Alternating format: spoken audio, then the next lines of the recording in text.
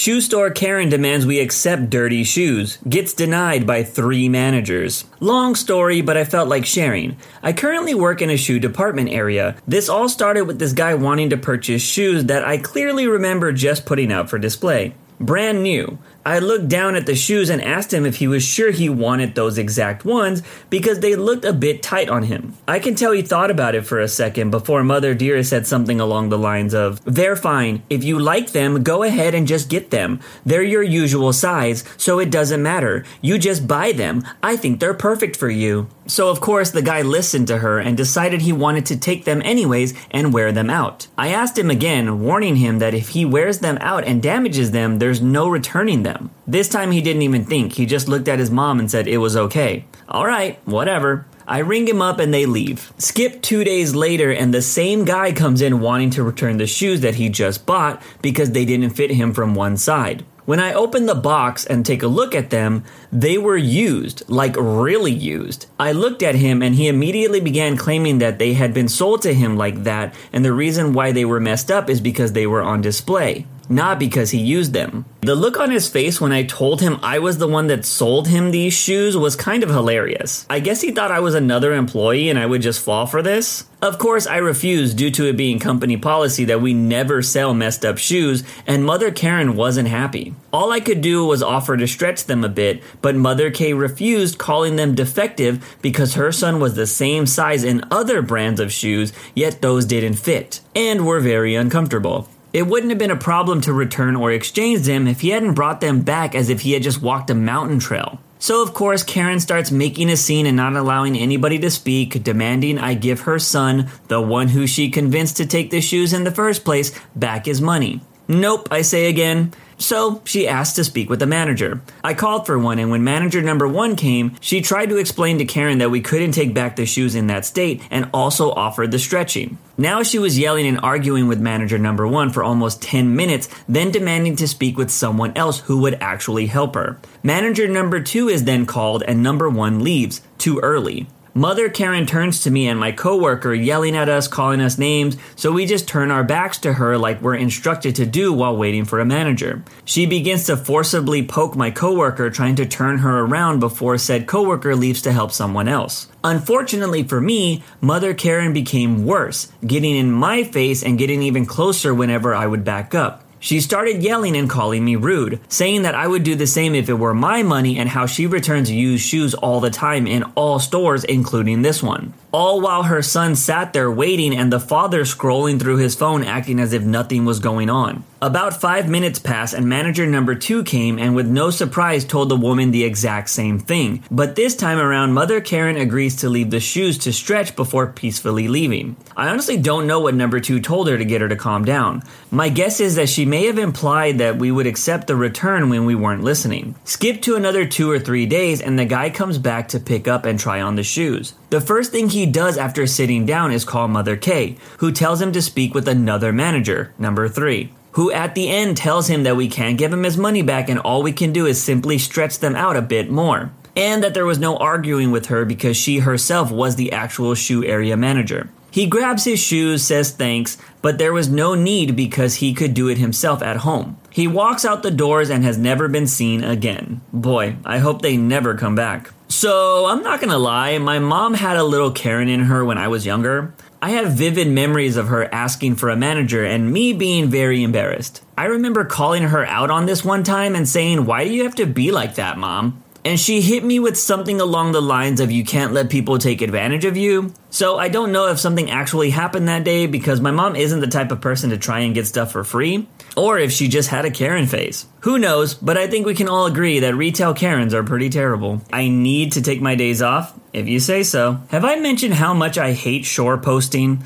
For those that haven't seen my previous malicious compliance, I will create a brief background. During my time in the Navy, I was posted to a shore-based workshop with more people than it needed. Micromanagement ensues. So on this given day in the workshop at the morning muster, the chief announces, "Anyone with more than 30 days annual leave needs to start taking leave to get their leave balance down." Me with 75 days at the time, why? It's a directive from the Chief of Navy. So me being me, I go and look up the books, specifically the Pay and Conditions Operations Manual, aka Pac-Man. Fast forward 3 days, I get called into the chief's office. Why haven't you put in for leave? I don't want to. Didn't you hear me say it was a directive from the Chief of Navy? Yes, but that directive isn't lawful. You could see the chief's blood pressure visibly rising at this point. What the heck do you mean? In accordance with Pac-Man, I quoted the specific reference, I cannot be compelled to take annual leave, which was followed by him telling me to get out. To be honest, by this stage, I was just seeing how many buttons I could push. In that workshop, we had to make our own entertainment. 2 hours later, I was called up to my divisional officer, DO. The conversation was more or less carbon copy of the conversation I just had with my chief. Perhaps a little less 4-letter Anglo-Saxon verbiage. For the next week, I didn't hear a peep, but I knew this wasn't over. I have planned the next few things I can do and will do depending on how my chain of command proceeds. The next week, one of my petty officers, being from New Zealand originally, we naturally called him Kiwi, came back from leave. We had worked together a few times and had a good rapport as a result, so my chief sent him to try and thwart my evil plans. Philly Grease Daddy, we need a chat. Hey Kiwi, they sending in the big guns to beat me down now, huh? So you know what this is about? Yep. Do you realize they're talking about charging you? What's the charge? Failure to comply with the lawful general order. The order isn't lawful. The charge wouldn't stick. Even if it did, what would the punishment be? Stoppage of leave? You were just doing this to cause problems, aren't you? No, I genuinely don't want to take leave. I can't really afford to go anywhere, so I'd just be spending a week sitting on my butt bored as hell. I can do that here and not lose any of my accrued leave. Okay, you don't have to take all of your leave at once, just start taking some. It could take the heat off the entire chain of command, and those above might be less inclined to launch you into space without the benefit of a spacesuit. Okay, Kiwi, I'll think about it. I had actually thought about it.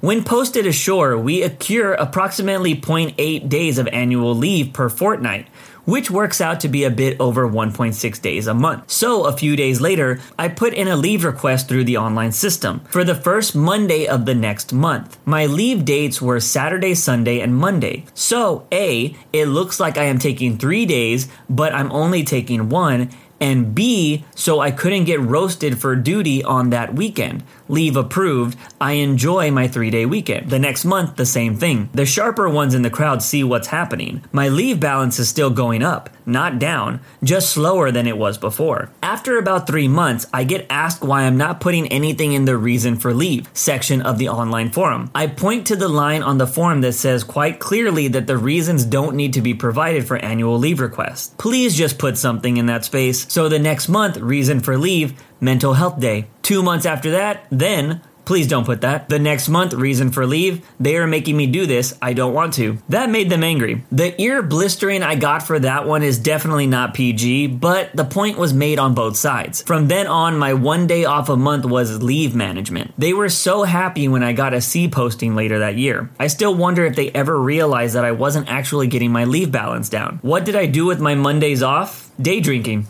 I actually found a venue near the biggest market in the state that had spicy waitresses from 9 a.m. to noon on Mondays. Plus a few other places had the similar service over lunch and early afternoon. Good times. I've never understood people that don't use their vacation days. I loved using my days, even if it meant me just going home and chilling. I guess everyone is just built different, but any day away from work is a good day in my opinion. But also, I am similar to the OP because I often did things to annoy my bosses when they were trying to install stupid ideas that didn't make sense. At one point, our supervisors told us that we needed to start handwriting titles for each section we printed out on the papers. But that title was already clearly printed on the pages, so it was just double work. So I started writing the title as big as I could in the emptied white space. It was pretty petty, but so is forcing people to do nonsense work. You need me to file safety reports? You got it. As a bit of context to understand the story, I work at a big box retail store. Over the past few months, they've decided to weigh a heavier emphasis on store safety, where to find safety tips, how to do things safely,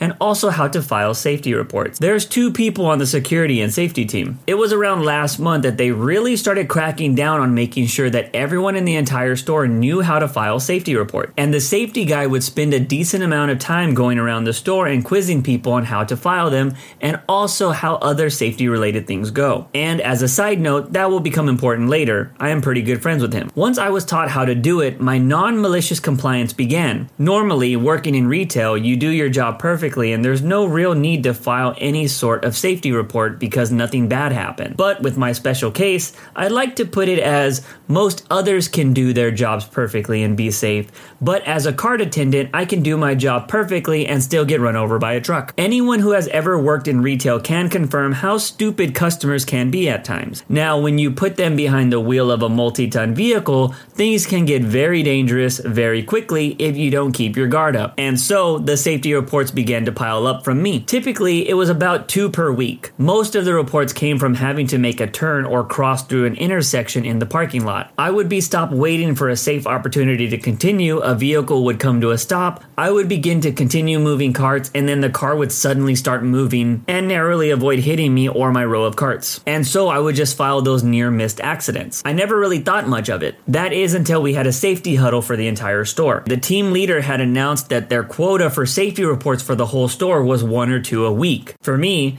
it hit that in the past 2 weeks for the safety reports, and that's only the ones I made, not accounting for the other employees who were also filing. I was effectively giving the store its quota that it needed. I just thought it was funny and later on that day told the safety guy about it. In our conversation, he told me that I was actually filing so many safety reports that the head of the store actually got mad at him because I was filing so many of them. As he put it, they told me to teach you guys how to file safety reports, and here you are filing legitimate safety reports. I don't know why they're mad. As we later put it, management doesn't quite recognize how dangerous it can be in a parking lot. By this time, I had turned in my 2 weeks notice for separate reasons, but he gave me a new drive. Just the knowledge that I was effectively taking blows at upper management by just doing exactly what they wanted me to do was enough for me to switch from normal compliance to malicious compliance. Because the parking lot is practically my domain, nearly missed accidents are abound for me. In the time since then, I still made about 3 or 4 safety filings. Today was my 3rd to last day that I am scheduled to work at the store. Typical idiot drivers were abound, and I wind up making a safety report an hour into my shift, other than the fact that maybe some management is infuriated that I'm doing exactly what I should. Again, later on, I noticed the head of security and safety had left their office and was coming in my general direction. Because I was right next to the registers at the time,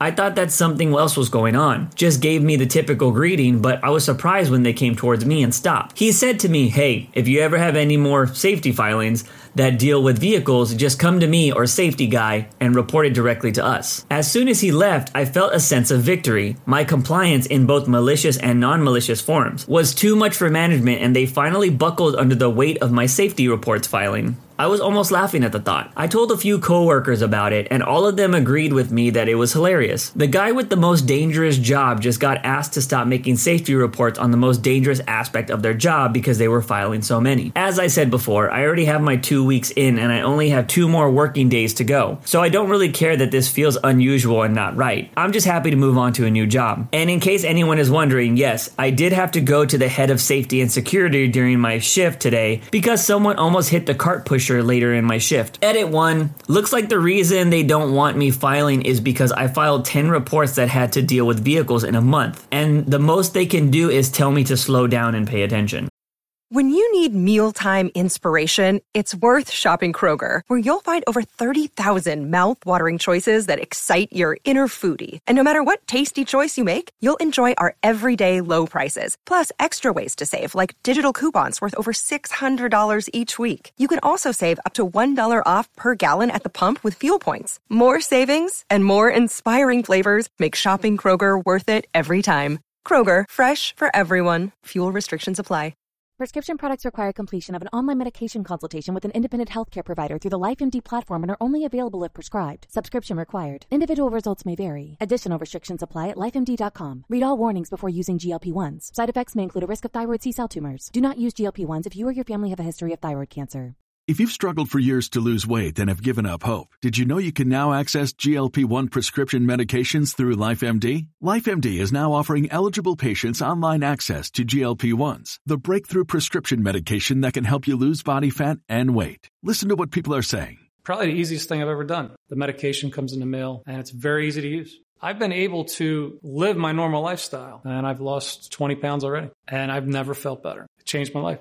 And here's the best part. Your insurance may cover 100% of the cost of your medication. So go to TryLifeMD.com to have your eligibility checked right now. Get started today at TryLifeMD.com. That's TryLifeMD.com.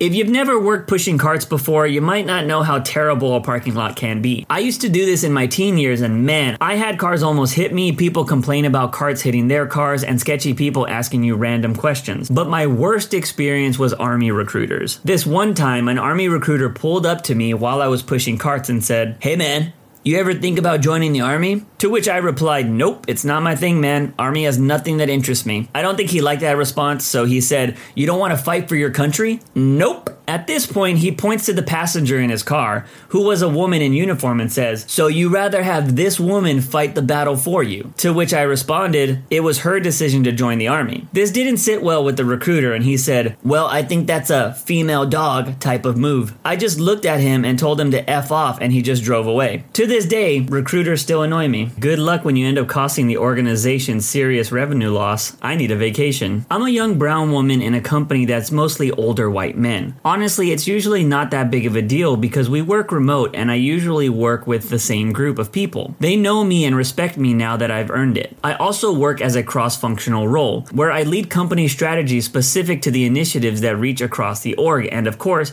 I deal with a lot of people ignoring me and confirming everything I say with my white male boss. My boss is pretty great. He will direct them right back to me and more than likely ignore them until they just come to me on their own. This time, I was working with individuals who were leading another team, who, if it matters, is definitely much more operational resource than myself. He and his team were already assigned by their manager, who also openly questions my age and experience constantly as a joke, to be my resources for the business critical project. However, either willfully or otherwise, are incapable of the smallest tasks and do it carelessly or break our workflows. They won't even Google/Stack Exchange to find the right answer, and honestly, it blows my mind.